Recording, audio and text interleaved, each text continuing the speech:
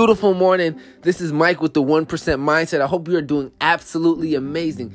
It is Friday, August 13th. It is Friday the 13th. Wow, I didn't even realize it was Friday the 13th, but we don't believe in bad luck here. We just believe in what will be. So I'm extremely pumped. We are on episode 10. So thank you so much for everyone who's listened, who's chimed in, who has shown love. We are 2 weeks in. We're getting a lot of great reviews. People are showing a lot of love, whether it's on Spotify, whether it's on Anchor. Again, we'll soon be on Apple Podcasts, but you guys are chimed in, locked in, and listening, man. So thank you so much for that. I couldn't be more grateful myself and the 1% Mindset team who delivers you clips each and every morning on the 1% Mindset page. With that being said, today's about reality. Right? Today is going to be about living in reality. And again, this is your jolt of inspiration each and every morning. Whether you're going, to the gym, coming from the gym, coming from work, going to work, wherever you are, this is going to be your jolt of motivation and inspiration, because especially now in these moments, it is really tough to catch people that's living in the present moment. It's just tough. When you're in a big city such as New York, especially New York, we're always on to the next thing, right? We don't celebrate moments. We're never living in a space where it's like, man, this just happened, or this is happening currently. It's like, on to the next thing.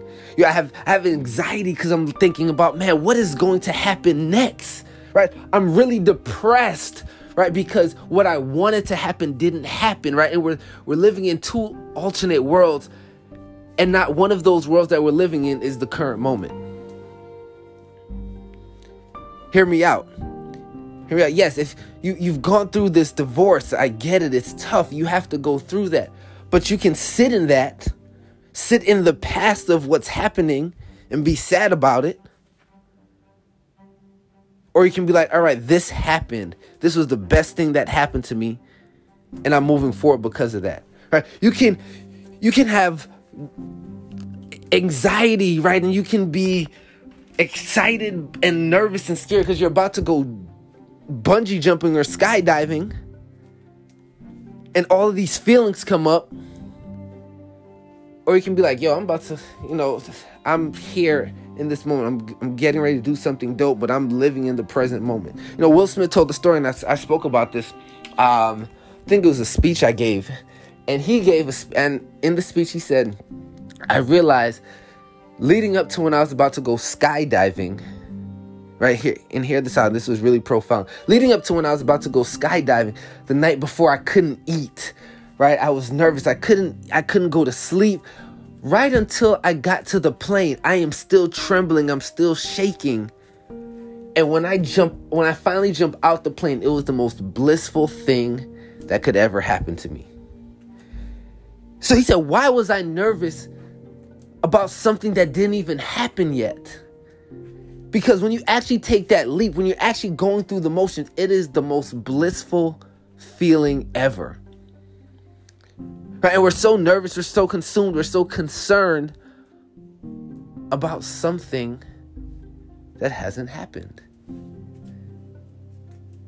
So my challenge to you today is to figure out, how can I live in a space of reality, of current?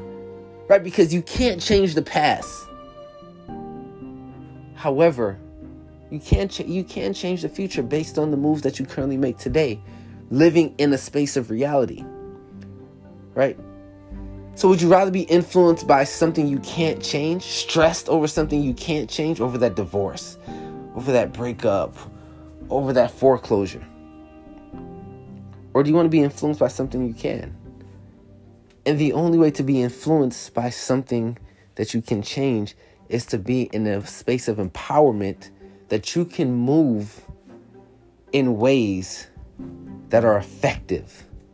Right? Because if you're making moves based on the past, based on past hurts, past traumas, whatever that looks like, you don't move in the space of reality at no point in time. And I want you to move in that space. So my challenge to you is, ask yourself, are you currently living in reality? So the next moves that you make are always your best moves. I love you.